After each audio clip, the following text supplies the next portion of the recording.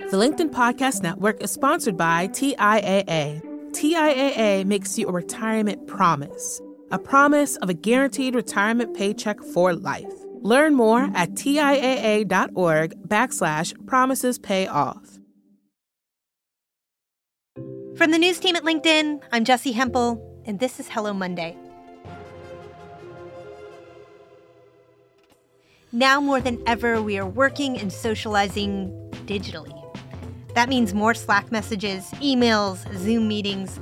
For more than a year and a half, a lot of us who never expected to work from home, we have been communicating digitally with our colleagues, and it can be very hard to read a room, to pick up on any sort of body language or social cues. Now, we've all misinterpreted a message, put an exclamation mark at the wrong time, or read, "per my last email," and thought, "ooh, they must be upset." So how do we communicate effectively in this new world? How do we read the digital room? Well, we've got the perfect guest to guide us this week. It's Erica Dhawan. Erica's a collaboration expert and the author of Digital Body Language, How to Build Trust and Connection No Matter the Distance.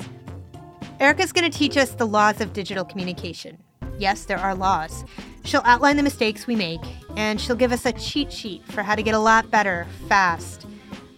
As it happened, the first thing I wanted to talk about was this email exchange I'd had with my own manager. He'd sent this message, and it had an emoji. Emojis drive me nuts. This one, it was that smiley face one with the tears, and I couldn't figure out if it was a sarcastic smiley face or like a happy one. I didn't know how to respond, and I know it might seem small, but our workdays are made of these types of decisions. Here's Erica. So let's decode this back and forth exchange, Jessi. And we all know research shows roughly 60 to 80% of our communication is our nonverbal body language. In this scenario, right, that body language hasn't disappeared. It just transformed into emojis, into digital language. So the first thing we have to decode in this exchange is something we always have to ask when we're sending and receiving digital messages. Who has more or less power? And how much do we trust each other?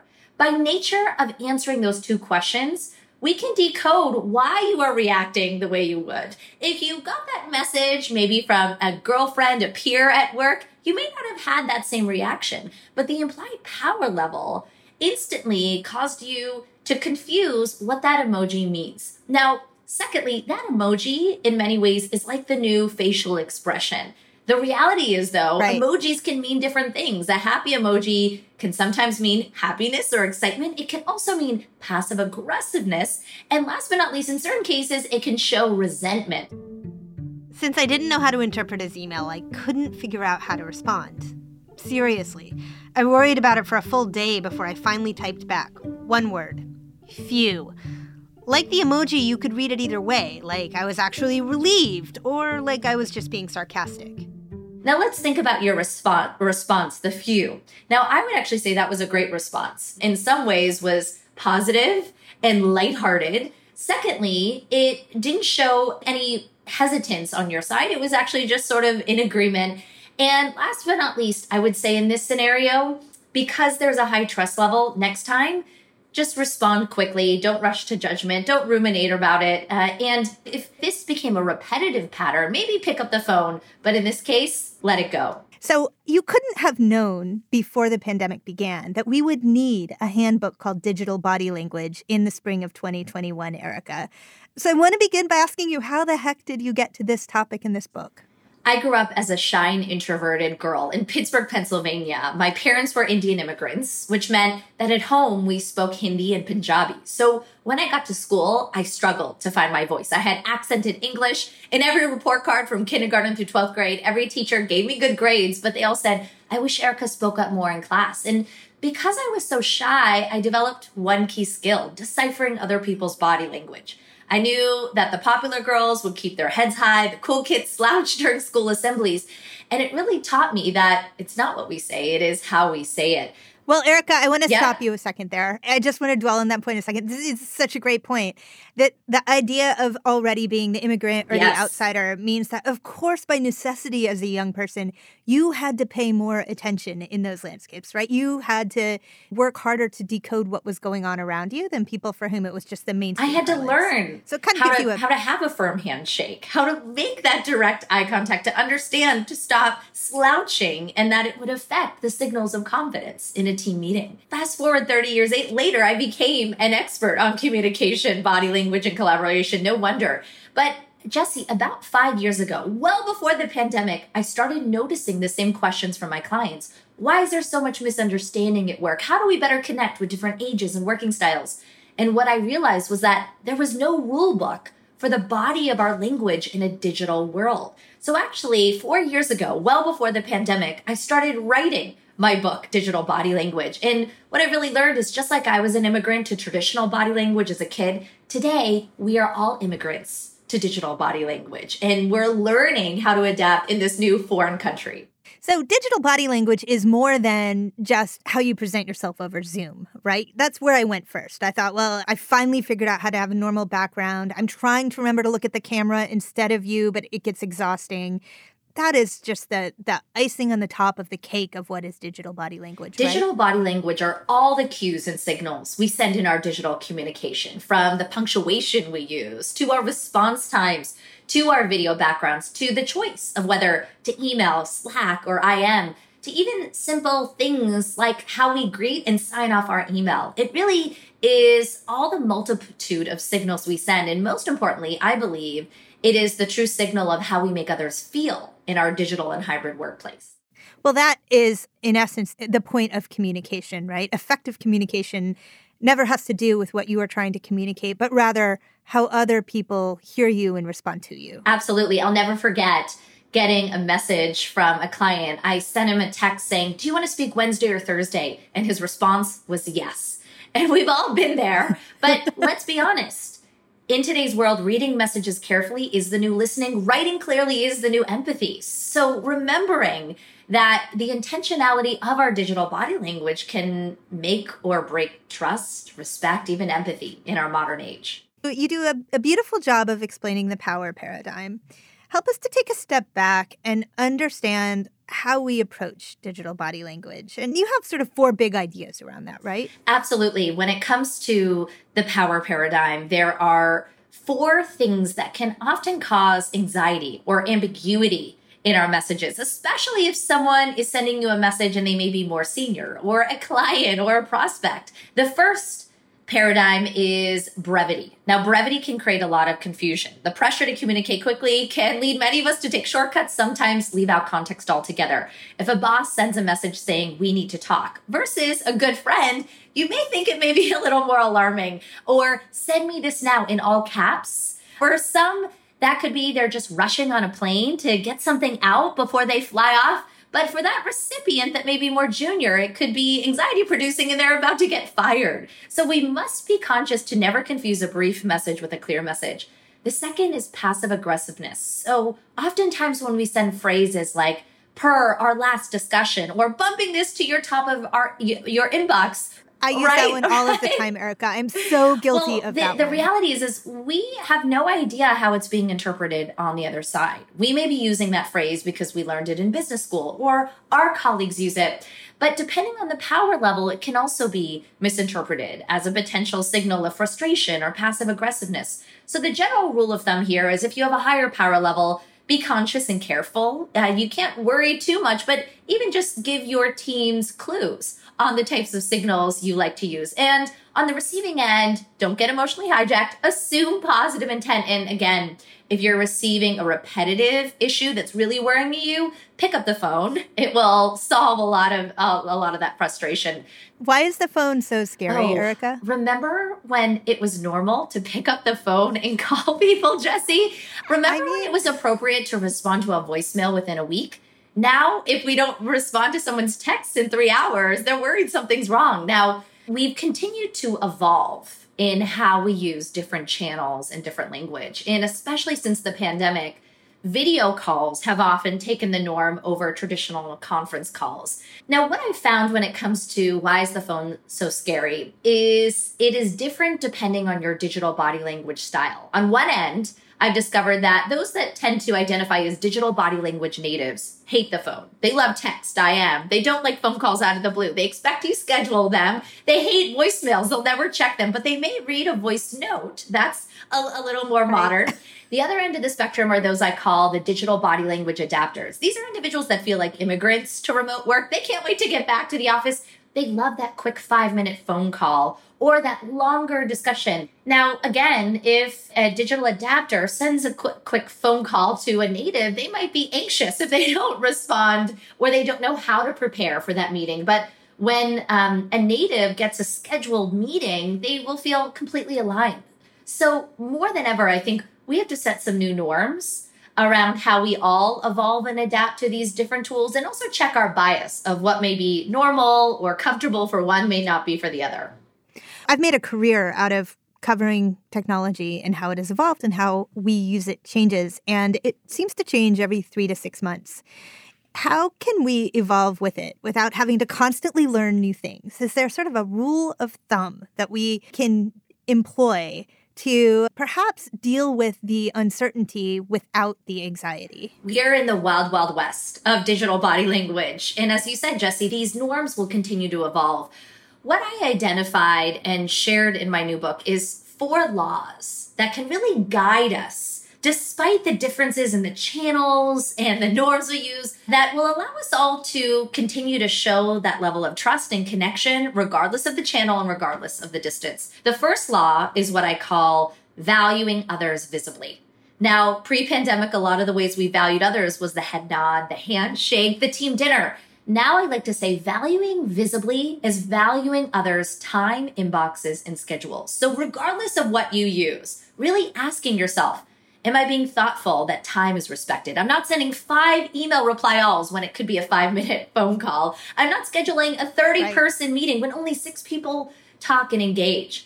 Valuing visibly matters regardless of the channel as we adapt. What was implicit in traditional body language, the way to go, the head nod, signaling a great job, must be explicit in our digital body language. We have to build the skill of what I call radical recognition, to remember that it won't be obvious the way it was in traditional body language, and instead intentionally design and embed it into our communications. Imagine someone stayed up all night working on a deliverable for you, Jesse, and in the office, they saw your smile, the relief in your face.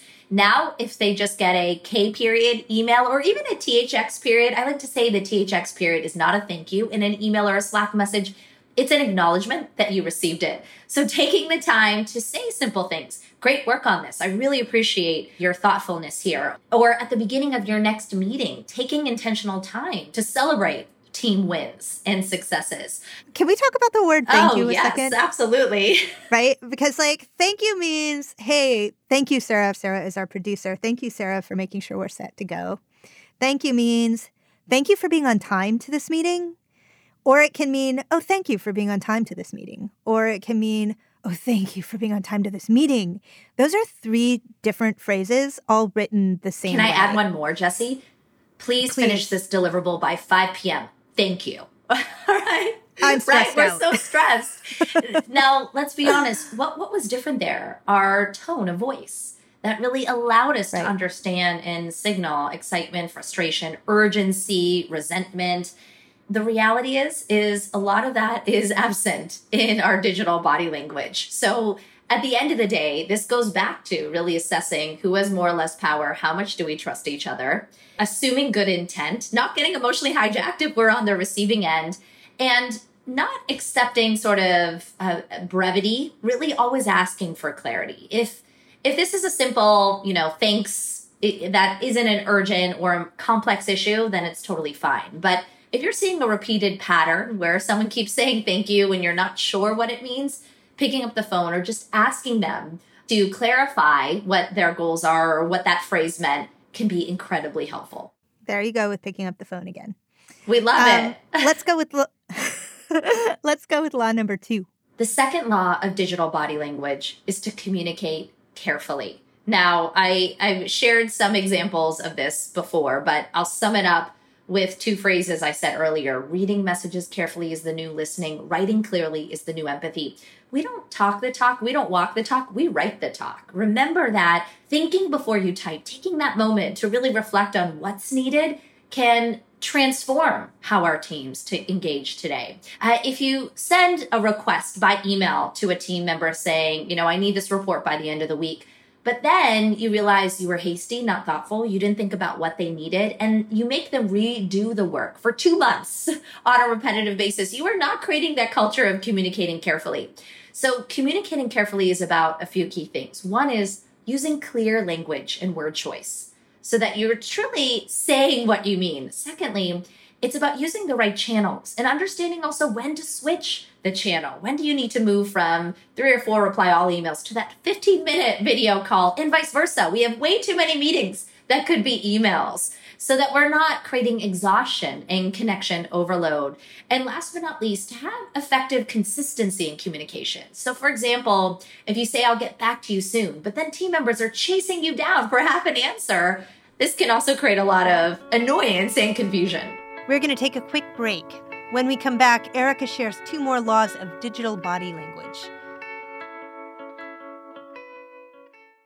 The LinkedIn Podcast Network is sponsored by TIAA. In the last 100 years, we've seen financial markets swing, new currencies come and go, decades of savings lost in days, all showing that a retirement plan without a guarantee, quite simply, isn't enough.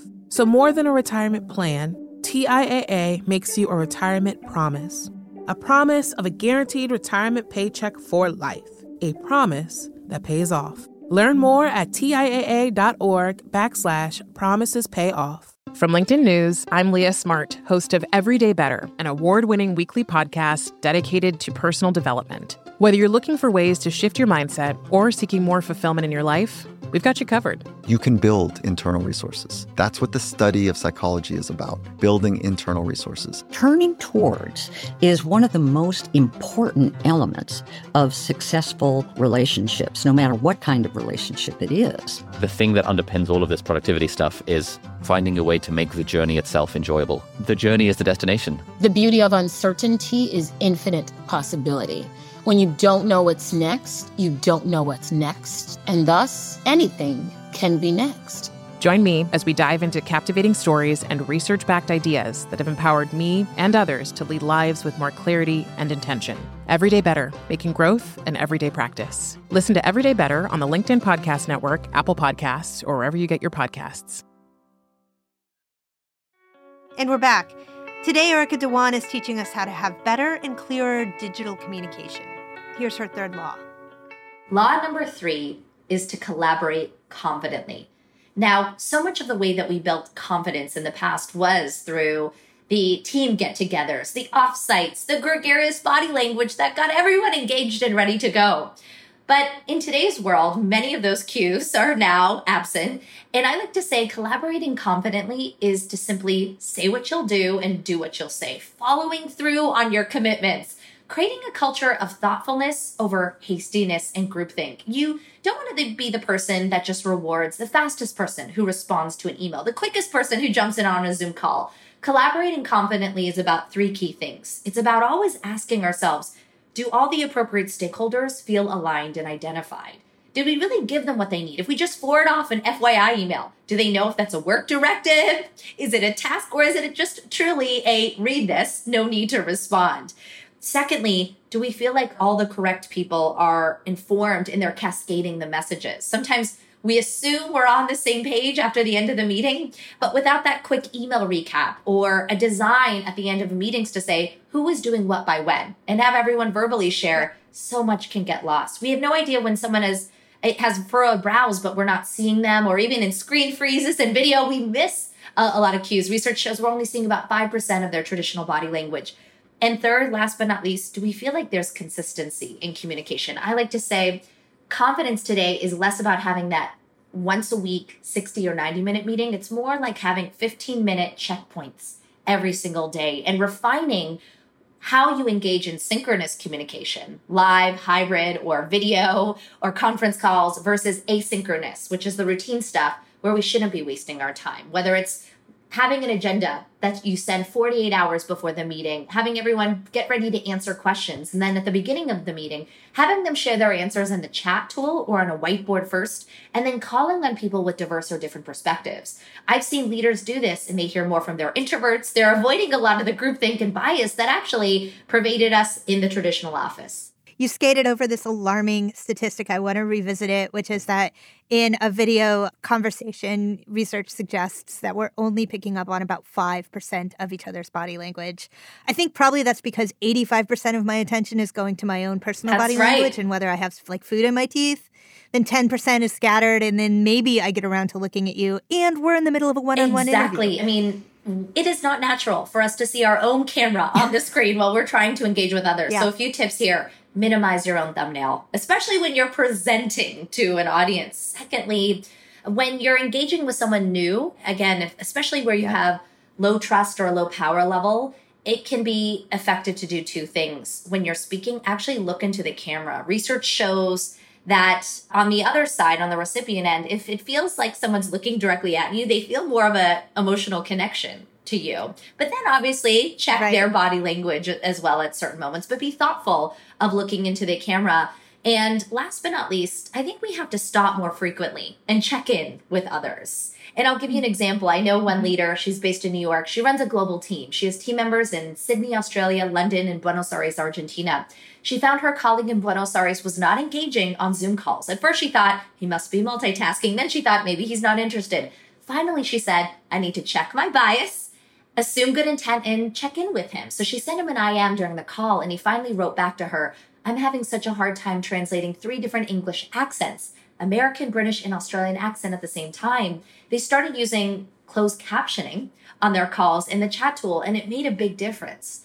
So remember, these skills are not just for our digital office. They're going to make us more inclusive, more creative around maximizing the collective expertise of our entire workplaces as we navigate to hybrid work. I love that too, because it suggests that there's an implicit expectation as part of the culture that people would pay attention. And I know that's true in the virtual office. I mean, I really got a scolding from my boss my second day of work when I pulled out my phone during a meeting. He pulled me over after. He said, we don't do that. But virtually, you kind of never know if somebody has got like a television show on right behind you. You just wouldn't know it. You know, I think that technology can create masks. And in certain cases, it can cause poor behaviors. I've seen cases of leaders run important team meetings and they only discover that one of their team members is driving during that time and didn't intentionally create the space to be on their computer because they could. And in other cases where someone is assuming someone's multitasking, but they're looking down and taking notes or typing some notes on the screen versus responding to emails. And so similar to the ways that we shoot off emails and have to assume that good intent, we also have to just set some explicit norms, particularly in video meetings. So for example, the video on off phenomenon. If you want people on video, send the clear norm in the meeting calendar. We want everyone on video. If you can't be, let me know before. Don't create an opt-in. Acknowledge if they need to opt out. Secondly, at the beginning of a meeting, always start with, here's what success looks like, and here's how I'm going to engage all of you to participate. We're going to have moments where everyone shares in the chat. We want everyone to share in the chat, and I'll call on people. Or I'm going to cold call on people at random, like we would in a room, so that we make sure we hear from everyone. I've done simple things like, if you're not on video, we're going to call on you first to remove the visual bias of just paying attention to those on video. Or if we're running a hybrid meeting, we'll have a remote host and a live host, and have the remote host lead the first half of the agenda to remove that proximity bias of just paying attention to those in the room.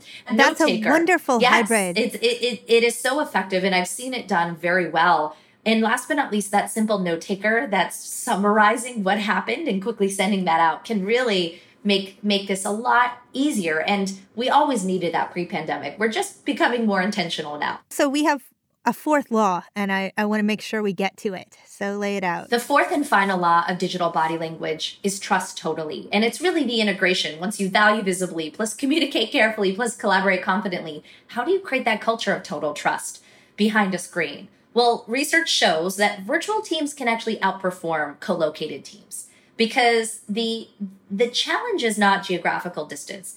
It's creating a level of affinity connection and interdependency, a level of psychological safety and belonging, where we have that creative space to speak up, take risks, and share different opinions. So trusting totally is actually designing your virtual or hybrid office for that psychological safety.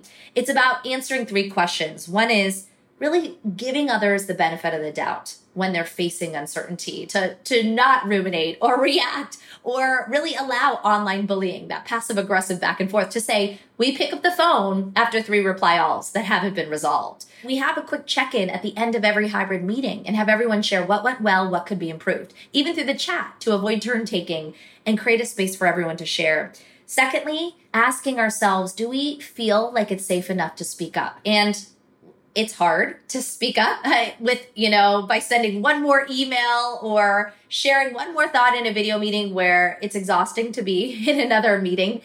So what this really involves is designing for intentional spaces for water cooler conversations. I know leaders that start every team meeting with everyone sharing one win of the week, one challenge of the week, or asking team members, what's one piece of bad news I don't want to hear? Really intentionally designing to ask for feedback and show that you really would like them to speak up. And last but not least, the third key tip that's critical is to design and create informal hybrid water cooler moments. Whether it's co-working, virtual office hours where people come together, or Zoom bagel breakfasts, whatever it may be, I'd actually argue that if we design these water cooler moments intentionally, they can be much more productive than just the drive-by elevator chats we had in the office where we were talking about the weather or, our new dog. And instead, ask thoughtful questions. What does success look like for you? What's one experience in your past that shapes who you are today? If we can, again, be more thoughtful, we'll include someone that will miss the happy hour or isn't on that floor, and allow everyone to be part of those water cooler conversations. Erica and I talk a lot about the evolution of the platforms we use to communicate. But there's another piece to all this. We also teach one another how we work. We do this in person, we do it virtually, and deviating from our personal norms, it can really mess with our colleagues. In the book, Erica uses this example of a woman named Aria. I happen to know her. She's super charismatic.